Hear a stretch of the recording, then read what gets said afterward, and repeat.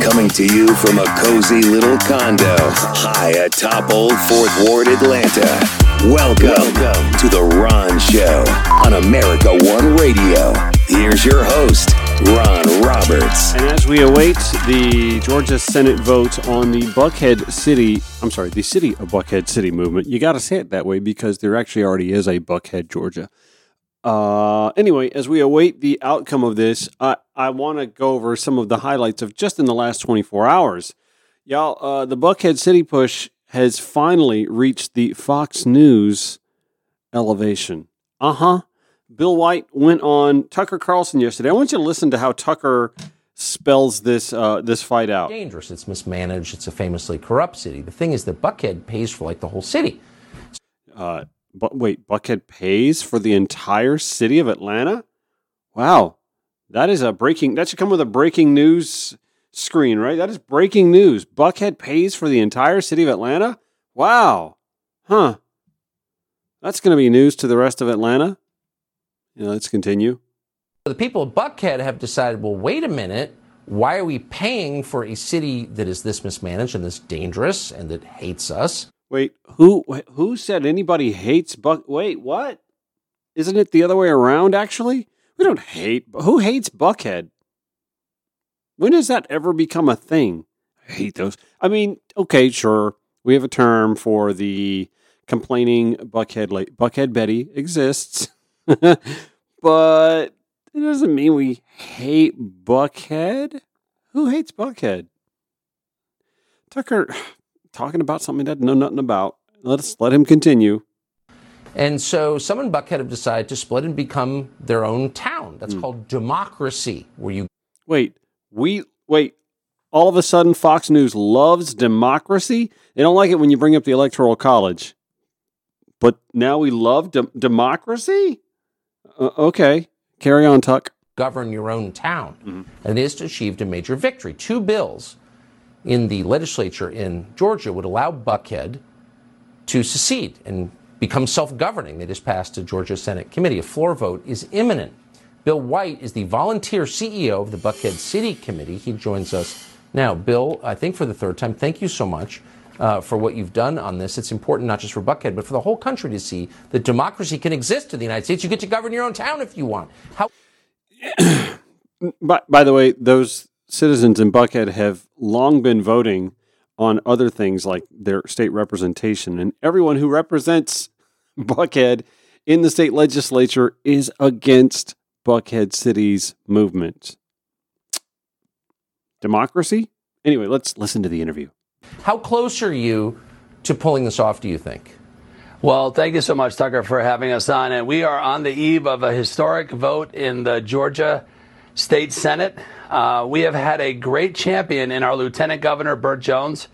We thank him, Tucker, and we are confident that he will bring us the votes that we need to prevail in the Senate. Wait a minute. That's news, too. Burt Jones has really not been all that outspoken about this in this session calendar. But Burt Jones is all of a sudden like he's fully on board? Okay, that's news. Let's let him continue. He will bring us the votes that we need to prevail in the Senate. The Lieutenant Governor assures us that he will do everything in his power to help us get this 2 bills out of his chamber. After Georgia's last Lieutenant Governor, Jeff Duncan, it's a breath of fresh air that we have a leader of the state Senate who doesn't bow to the city of Atlanta. We've been working on this legislation, as you know, Tucker, for over 2 years. And Lieutenant Governor Burt Jones has been invaluable in helping keep this momentum on the rails. Tomorrow is our big test of his leadership, and I think he will pass that test with flying colors. We're counting on our Lieutenant Governor Burt Jones and the Georgia State Senate, led by our great Republicans, to hold the city of Atlanta accountable once and for all. I mean, this really is a test of democracy. You're being attacked as some sort of hate figure because you want self-government. Since when did democracy become so unfashionable? I thought everyone was in favor of democracy. What happened?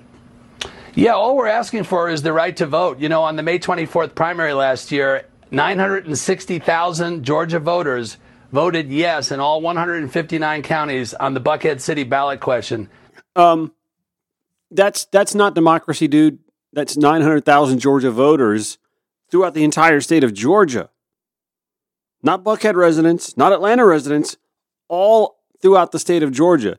That's like if we gave Canadian voters, Mexican voters, the opportunity to decide, should the United States get rid of its arcane and archaic electoral college that netted us George W. Bush and Donald J. Trump? How do you think North America would vote on that? Continue. So those people elect our Georgia state representatives, and they've sent a clear message. Even in Fulton County, we got 80% of the Republican votes in Fulton County. By the way, 80% of the Republican voters in the last election would equate to 20.96% of all voters in Fulton County. I believe in democracy terms, that would be a landslide ass whooping. And, you know, they have never not let a cityhood movement that came before them not be permitted to have the right to vote. Actually, I call on Andre Dickens, the mayor of Atlanta, to just come out here and say, let us all vote. What's the problem with voting? May the best campaign win. Because they hate democracy. They also hate you, but they want you to pay for everything. Hang on a second. I just can't with this hating democracy-ish. We have been asking to get rid of the Electoral College since 2000 at minimum, right? We don't hate democracy. We love democracy. We believe democracy should be widespread from coast to coast throughout these United States. Oh, no, not then, right? Oh, I see. Then democracy is not popular with Republicans because then it's mob rule. So if you win this, I think it will be a sign for towns across the country. You don't have to be managed into the ground by criminals who hate you. You can run your own affairs. Criminals? So good. Best of luck. Bill White, thank you for joining us tonight. Criminals? Did he say that Atlanta city leaders are criminals? Oh, dude, that's like defamation. Don't you have enough lawsuit issues at Fox News, Tuckums?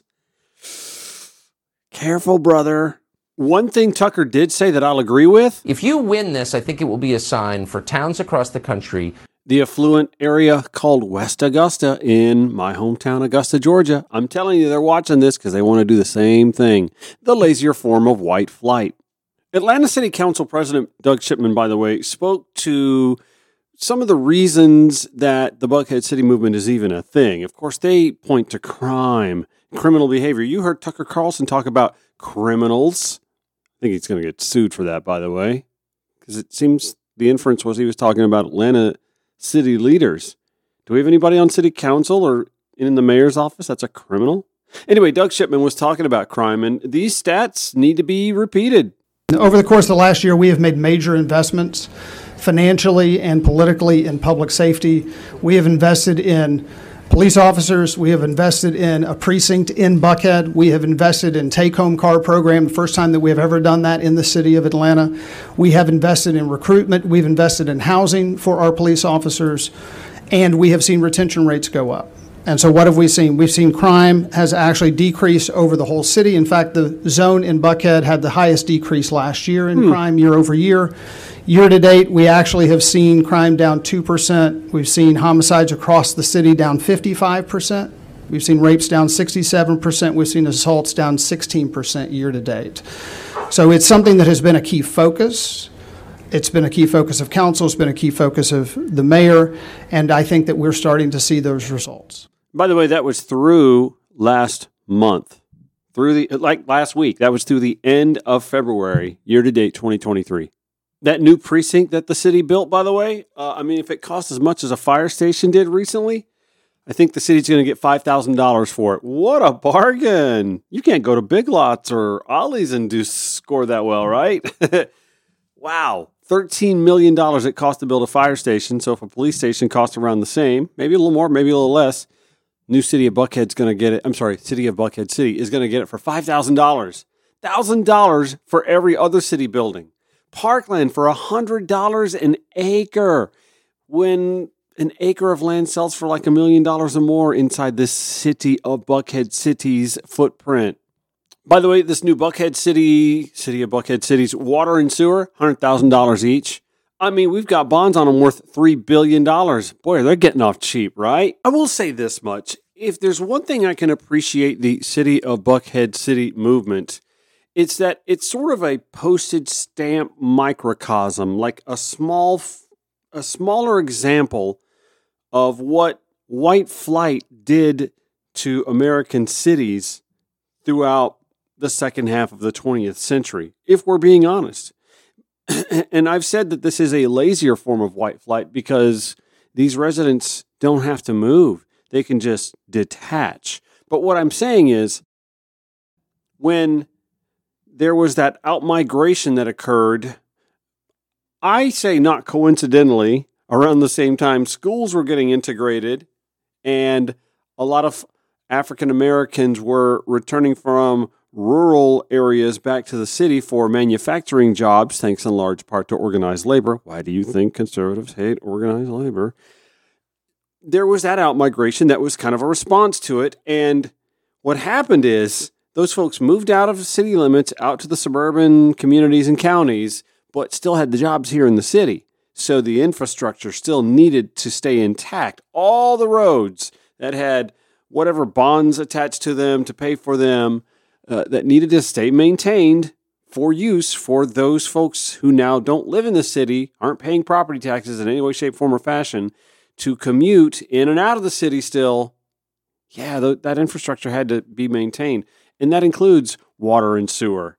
So they get to enjoy the fruits of living near a major city where the jobs are without actually contributing to the upkeep of the city that they and their jobs so desperately need.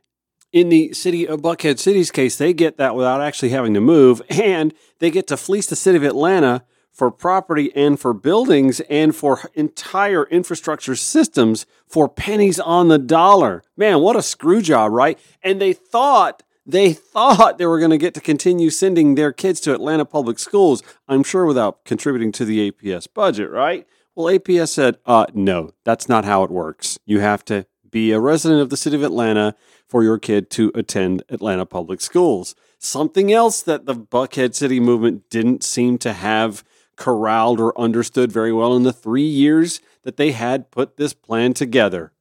Okay, so in any event, as we are producing today's show in the 4 o'clock hour, we understand that there is now floor debate happening. We expect to have a vote. So you may get the results in an hour and a half or so after it actually happens. Okay, fine. Don't watch Twitter. We'll tell you what happens. Anyway, we will let you know how this vote shakes out in the Senate, and we'll have audio from some of the opening statements and arguments as well. More Ron Show on America One Radio after this. Follow The Ron Show on Twitter at RonShowATL. The Ron Show on America One Radio.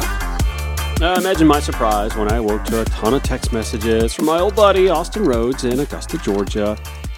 I think he gets tickled when I bring him up on the show. And listen, I will give credit where it's due. He had been telling me for years, Ron, you need to do your own thing. You need to move to a liberal city like San Francisco and get on the radio and do this thing. Okay, well, I didn't have to move to San Francisco to do this. And this is, by the way, just a side hustle. You hear in my commercials, I do real estate, residential real estate, and I'm happy to do that. But I'm also happy to do this because I'm passionate about our political process in this country and seeing my city and county and state excel, and in this country excel on the global stage for all the right reasons. And I believe that the rising tide lifts all boats doesn't exactly show itself in the trickle-down era of the last 4 to 5 decades. I think the rising tide comes from the bottom up, right? Really, the water starts at the bottom of an empty pond or lake. And when you fill the pond or lake, the rising tide lifts all the boats. Well, we've been doing it the exact opposite. We've been trying to fill the boat from the top, and well, that just floods the boat. So anyway, I heard from Austin today. He wanted to take some quibbles with my Cynthia McKinney. I'm sorry, his deciding to compare Cynthia McKinney with Marjorie Taylor Greene. And he liked to talk about the fact that, McKinney's district was gerrymandered. Well, of course it was. I mean, gerrymandering's been going on forever. whether it's, one that's specifically carved out for Democrats or Republicans, regardless, one side of the aisle wants to eliminate gerrymandering and the other seeks to protect it. Let's see, what else? Oh, he wanted to bring up the fact that he believes that Cynthia McKinney was an anti-Semite. Did she bring up Jewish space lasers? Said that she called Cynthia McKinney called Al Gore a racist. I mean, does that not actually also jibe with Marjorie Taylor Greene, who, by the way, had to be condemned by House Republicans for making racist videos? Let's see, what else did he bring up? The Capitol police officer scuffle. Really, dude? January 6th. Marjorie Taylor Greene is advocating for insurrectionists who did far worse to Capitol City police. Oh, man. Anyway, it's always good to wake up at 7:30 to a barrage of text messages from him about that. But I also awoke to a text from my friend Jay Bookman, columnist, writer for the Georgia Recorder, to point out that he had penned an op-ed in the Georgia Recorder about Marjorie Taylor Greene. I'm only too happy to share some of that with you. The headline, Marjorie Taylor Greene ascends in the GOP because of stupidity, not in spite of it. Oh, I would agree with that 1,000%. Oh, I mean 1,000%. One of the reasons I think that Donald Trump was as popular as he was because he spoke a lot like the typical Fox News viewer. Yeah. And that's kind of what he was. He had become a foxified individual who just had, if not personal wealth, access to other folks' personal wealth, and knew all the right people and the movers and shakers in order to ascend on a platform that no other person who spoke as thinly and with as loose grasp of the issues as he was able to. I mean, we saw it. There were 12, 14 other Republicans on the dais who were kind of chuckling about things he'd say because they didn't want to actually dismiss what he was saying. They've been building their own political empire based on that kind of misinformation. So they weren't going to curtail it. He was literally a monster of their political punditry's making. It was really an awkward scenario. So now there's this movement on the right to try and keep only so many folks on the dais during the next GOP primary so that it's easier to rest him down. Because remember, he never got 50% or better of any primary vote until it was just him and John Kasich at the end. He wasn't winning a majority of GOP voters because there were too damn many of them to choose from. Anyway, Bookman writes about Marjorie Taylor Greene in such a way. I'll give you bits and pieces of this because I only have a few more minutes on this segment. Marjorie Taylor Greene is an idiot, and idiots, as a rule, aren't interesting people. They aren't interesting because their idiocy overshadows all other aspects of their personality. Greene is more an exemplar of that rule than an exception to it. That's how this thing starts. Let's see, more than 775,000 people live in the 14th district, and if they have concluded that Greene is the best person to represent that district's interests and values, if they think she's the best and brightest they have to offer the country, then they have the right to make that choice. As just one of 435 members of Congress, what harm could she do, right? I would tell Jay, in fact, I invited him on the show today. We didn't get to catch up. I know a lot of people in that 775,000 folks in that district. And I know many of whom who are steadfast conservatives and Republicans who do not believe that she best represents them. Unfortunately, no one wanted to challenge her. No one had the money or authority to challenge her in that district. Aside from, the one Democratic candidate who she beat by a 2-1 margin, right? I'll have Jay's column in today's show notes, by the way. I'm going to give you a couple more paragraphs. Because of such stupidity, not despite it, but actually because of it, Greene has been elevated by the Republican Party to prominent positions in the hierarchy of the party and in Congress. She now serves on the House Oversight Committee, one of the more visible platforms the party can offer, and also on the Committee on Homeland Security, where no doubt she can be most effective in her campaign to protect us from Jewish space lasers. House Speaker Kevin McCarthy has gone so far as to pledge his external devotion to Greene, telling friends, quote, "I will never leave that woman. I will always take care of her," like her ex-husband. And Greene herself seems to be positioning herself as a running mate to Donald Trump if he wins the Republican nomination, and even if he doesn't. Greene's growing prominence is further proof that the Republican Party has forfeited the ability to defend itself against stupidity. It has become a party in which even its nominally brighter and best educated, those with advanced degrees from the nation's most prestigious universities, must feign a level of ignorance that would get you flunked from a 9th grade civics class. Wow. In this case, almost no one in the GOP has dared to challenge the insanity of Greene's proposal, the national divorce he's speaking of, because confronting insanity in that party has become the pathway to irrelevance. Liz Cheney. Bad ideas that are not confronted and challenged become stronger. Silence is taken as acquiescence, which in fact it is. Man, that last line just sum up the Trump era of the GOP, the MAGA era of the GOP existence in this country, or what? Great job, Jay. We'll have that link in today's show notes at ronshowatl.com. More Ron Show on America One Radio next. Take the Ron Show wherever you go. Download the America One Radio app to your smartphone and listen on the go. Or in traffic wishing you were on the go. The Ron Show on America One Radio. So it's a little after 5:30 as you're listening now. We may actually already have the results of the Senate vote on the City of Buckhead City movement if you've spoiler alerted your way through Twitter to find out. If not, well, then just follow along with me as we listen to floor arguments. We want to listen to Senator Josh McLaurin, who is a Democrat who represents a lot of Buckhead and Sandy Springs and up into Johns Creek. He makes a pretty resounding and I think well thought out floor argument against this movement. Let's take a listen. Thank you, Mr. President. I'm used to losing. I've lost for a few years straight now because I'm a Democrat in the General Assembly. I cared about it a lot more when I first started because I came in, I got elected. Y'all remember what it felt like. And I came in, I introduced bills. I really wanted hearings.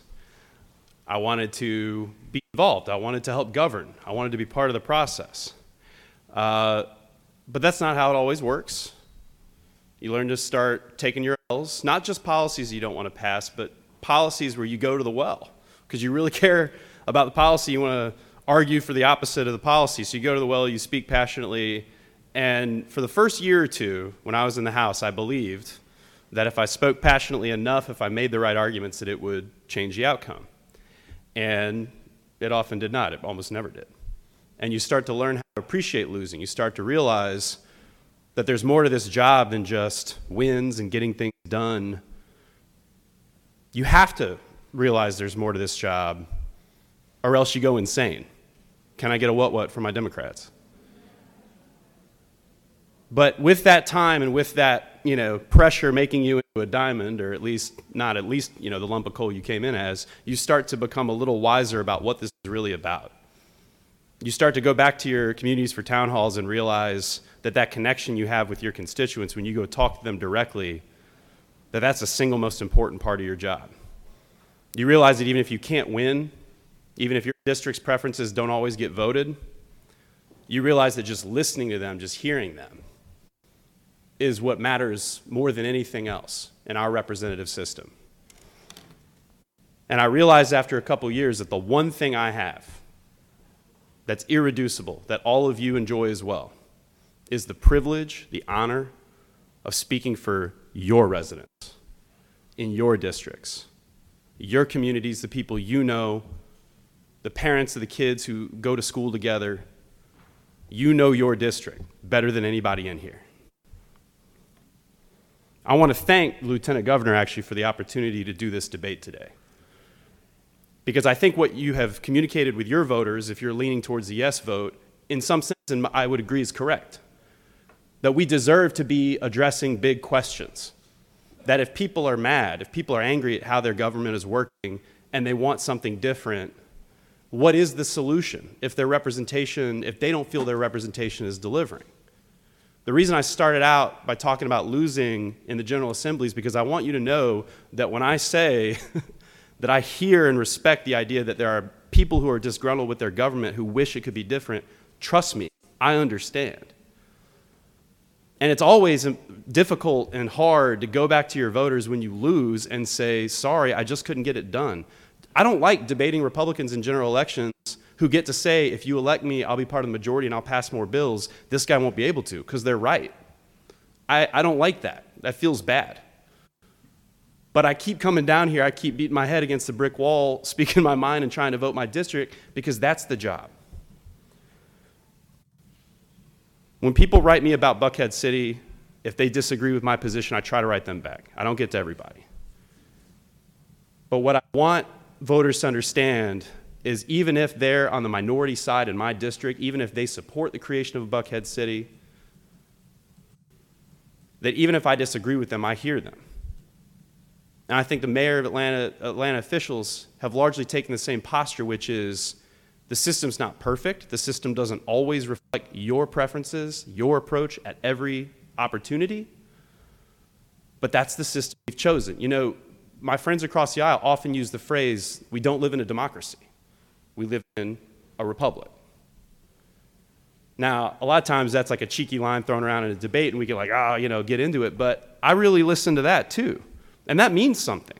And to me, what it means is you don't always sway back and forth with a change in a poll, public opinion. We have a role here. As much as you can cast what we're doing as elitism and we're in here and they're out there and we're separated from voters, as much as there's a lot of truth to that, we are still representatives in a republic. And there are times when we are called to hold the line on some popular impulses that just won't work out.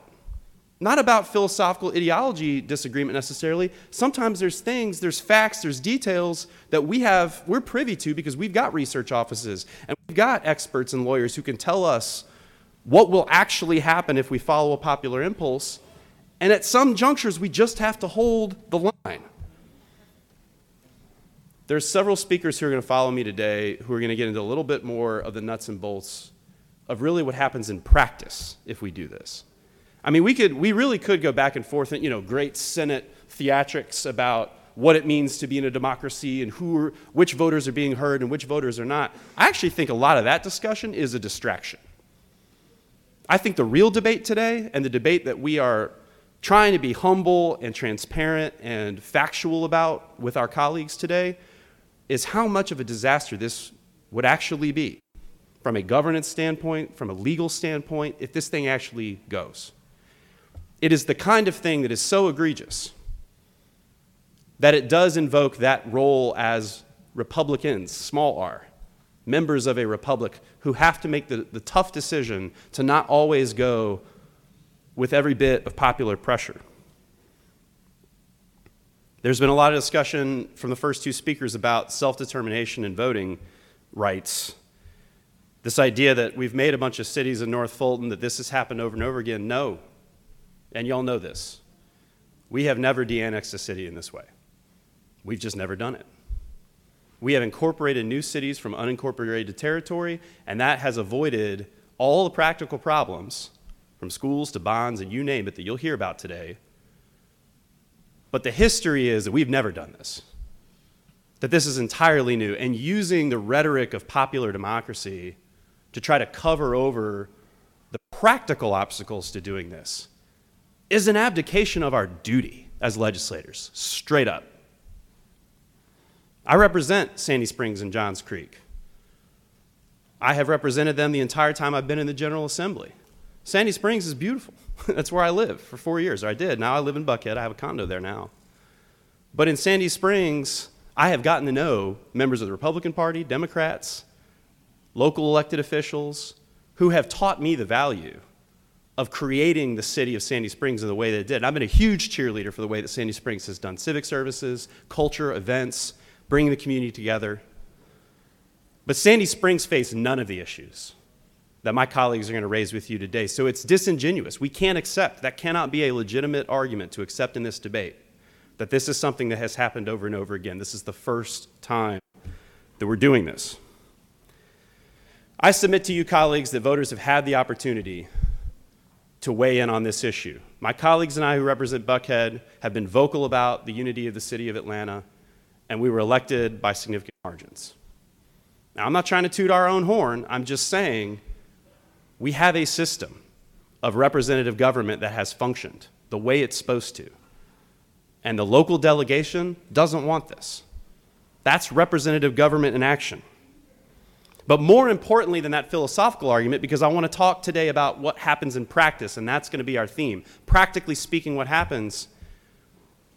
A new Buckhead City, were it to exist, would elect the type of people that the voters who are pushing for this don't want in charge. Put simply, it would elect Democrats, because that's what the numbers show. I don't have to show you all an Excel spreadsheet. I think you believe me on this. A new Buckhead City would elect Democrats for mayor and council positions. And they'd very likely elect people with the same ideology and priors that the city of Atlanta has been using to try to cater to all citizens' needs. And I want to be very clear. I am not dunking and saying, oh, Democrats, ha-ha. I'm saying that the expectations that voters outside Metro Atlanta have for a new Buckhead City are not realistic expectations. Again, in practice, the type of government that would emerge is not what those voters are trying to accomplish. So as representatives in representative government, I'm asking you to see that.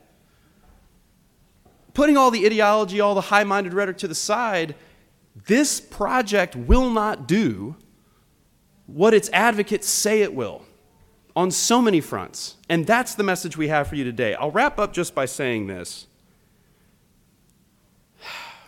You know, look, I'm the first one to make lawyer jokes because lawyers can be some interesting people. I am one. I know a bunch. We're a quirky, weird bunch, and we've got, very specific perspectives that come with being lawyers. But I'll tell you one thing I like about lawyers. We've dedicated our professional careers to the rule of law.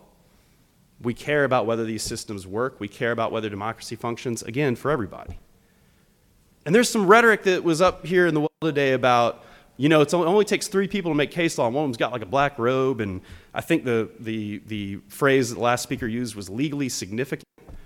These are sort of, shorthand, sort of dismissive statements to talk about the entirety of the rule of law. I mean, think about the deference we give our Supreme Court when they walk in, when they sit down at the state of the state or the state of the judiciary. Think about the respect that we show our judges, many of whom came from our ranks. And we recognize how important and distinct their function is. The legal arguments against this are not just another talking point. They're not just media for your mail. They are the real, practical meat and potatoes of governance that we swore under oath that we would come here to execute faithfully. And look, I don't want to just get all defensive because I have a law degree and I've dedicated my time to thinking and acting this way. But this is real, y'all. This is not just another political bill that we pass and message on. This is playing with fire, y'all, in a really serious way. And if there were ever a time for y'all to join a coalition that includes a lot of Democrats and a lot of Republicans to say, enough is enough on this. We've given this air. We've given this idea a discussion. But it's not just legally significant. It's not just a person in a black robe barking orders. This is dangerous.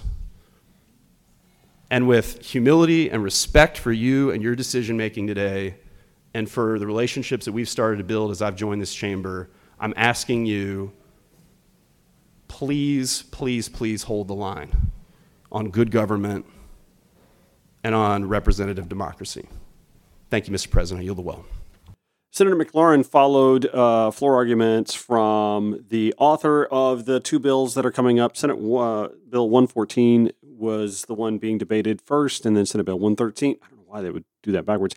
In any event, Randy Roberts from Catala, Georgia, had argued before about all the other times that the Georgia General Assembly had voted on city amendments, but he was being disingenuous because there was no de-annexation to form a new city scenario in play. He pointed to Sandy Springs as an example, Villa Rica as well. And there are examples of new cities coming to be. I mean, we've got one coming together now in South DeKalb, but they didn't de-annex from another city and, of course, rob that city of infrastructure and police and fire stations and parkland to do it either. So Senator McLaurin, kudos for pointing out that discrepancy as it needed to be done. Also, kudos to him for pointing out that we don't live in a democracy. We live in a representative republic. Republicans love pointing that out. I was talking about the Electoral College. Tucker Carlson in the first segment. Hey, you want democracy? Let's have democracy, buddy. Also, if we want to talk about the right of people to vote, well, why aren't we putting some other ballot measures? In fact, we should amend these two bills to make it so that we can have a statewide referendum on things like, I don't know, right to an abortion. How do you guys feel about that? The right to vote, right? We want the right to vote. I mean, let's put these things to a vote. Let's put that to a vote. That should be an amendment attached to these two bills. Let's see how fast these 8 co-sponsors of the City of Buckhead City movement take their names off that amendment. Let's see how fast Lieutenant Governor Burt Jones wants to pull this legislation from even being considered on the Senate floor. Guarantee you they wouldn't be so hardy about seeking the right for folks to vote on things then and there. Sanctimonious crap.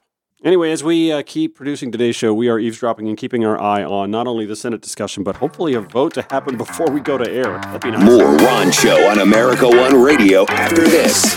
Aside from being politically savvy and a commentator of all things public policy and pop culture, I'm also a realtor with eXp Realty. And I don't know if you saw this recently, but Housing and Urban Development, HUD, decided, you know what? First-time homebuyers deserve a break on their mortgage insurance premium.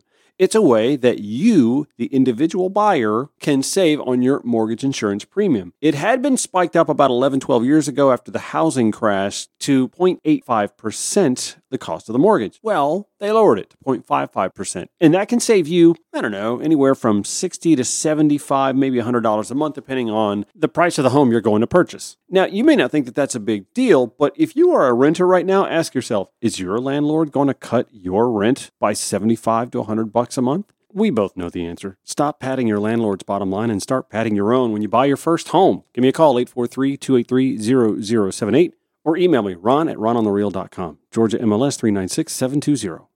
Want to be on the show? Have a cause or campaign you'd like to speak up for? Email Ron at ronshowatl.com or call 404-919-2725. The Ron Show on America One Radio. So I don't know if by the time I get done with this segment, we're going to have a vote on the City of Buckhead City bills or not. Well, I mean, there's actually 2 bills, so I got to imagine there's going to be some blathering and grandstanding. Anyway, we may not have a result by the time I'm done wrapping up today's show, and I apologize for that. However, follow us on Twitter at RonShowATL. We will have anything that we get vote-wise on that for you if I cannot break that news here at the end of the show. Sorry about that. It's as I'm recording this, I'm already into the show. It's like 12 minutes after 5 as I'm recording the last segment here. And I know that's not what time it is right now, so don't freak out thinking you've got, time travel issues. Let's get to on this day in women's history. March is Women's History Month, after all. And as I did for Black History Month, I thought it would be really cool to spotlight inspiring women in history as well. Let's see. Susanna M. Salter, mayor of Argonia, Kansas, born on this day in 1860, the first woman elected as mayor and the first woman elected to any political office in the United States. She was born on this day, Susanna Salter, in 1860. Gillette Hayden, a pioneering dentist and periodontist, born on this day in 1880. She founded the American Academy of Periodontology. Did that fit on a sign? And served as its president. This... pretty big. Today in 1955, a 15-year-old black teenager.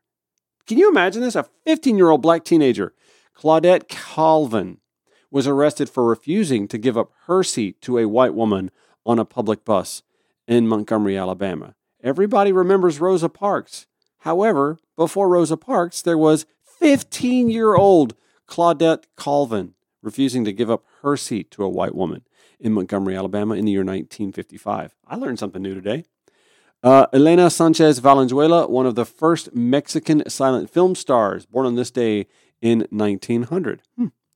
And Meta Victoria Fuller Victor was born today in 1831. She is credited with writing the first American detective novel. Born on this day in 1831. Okay, so we actually are getting a vote on this. And... On the passage of the bill, the yeas are 23 and the nays are 33. And this bill has not received the requisite constitutional majority and therefore has failed. And there you have it. So the Buckhead City thing is no more. Well, what am I going to talk about tomorrow? I know I focus on this a lot, but this has been a really big deal locally. Y'all don't understand. This to me was a lazier form of white flight. And Atlanta has already suffered a lot from white flight. And only through the continuing growing of the bluishness of outlying counties, Cobb County, Gwinnett County, Clayton County, obviously, DeKalb County, the bluish nature of these counties, do we start to see a bit more of a cohesiveness of the metropolitan area to work together to solve major issues. It's why MARTA was, for the first, 40 years of its existence, largely ineffective because it was designed to be ineffective by state leadership in its creation. And so it's going to take more of a cohesive effort from the metro area to grow the region's mass transit. That's just one of many examples. It's also noteworthy to point out that Keisha Lance Bottoms was not well liked within the state legislature, and that Andre Dickens has a lot of fans, even on the right. By the way, Senator John Albers, here I am. I've got another Republican I kind of don't dislike. He made an impassioned speech against the Buckhead City measure. Even talked about it, giving an anecdote about sitting or standing up before a bunch of Republicans and talking about this. And he asked a show of hands, who's all for a Buckhead City vote? And all the Republican hands went up.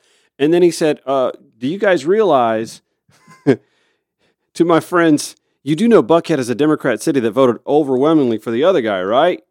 You know they voted for Stacey Abrams. They're going to elect Democrats, right? And he said some of the hands started going down. And then he said, you do know that because of all the bond implications, that property taxes in all the outlying cities around this Buckhead City are going to go up too, right? And like almost all the hands were down then. Because the Buckhead City movement folks didn't think this thing through. They had 3 years to have a game plan to explain how things would roll out, and they didn't have answers. And then, bless his heart, he was followed up by Greg Dolezal from Forsyth County, who literally said 51% of violent crime that happens in Forsyth County, or in his district in Forsyth County, is perpetrated by people from, quote, Metro Atlanta. Well, bright guy, that's because Forsyth County, and your district in Forsyth County, is in Metro Atlanta. Smart one there. Anyway, the measure has failed. We are saved from some abject stupidity from folks who mostly live nowhere near Buckhead. Wait, I got to tell you this one real quick. Randy Robertson from Catala, Georgia, talks about how he drives through Buckhead every day he comes to Atlanta. And I got to tell you, I'm no geography major, but I know Catala is southwest of here, and Buckhead is on the northeast end of Atlanta. We need to get this guy a Garmin. He doesn't need to go through Buckhead to get to the state capitol building. Like ever. Waze, man. Download the Waze app or something. Do you not have Siri on your phone? Because I do.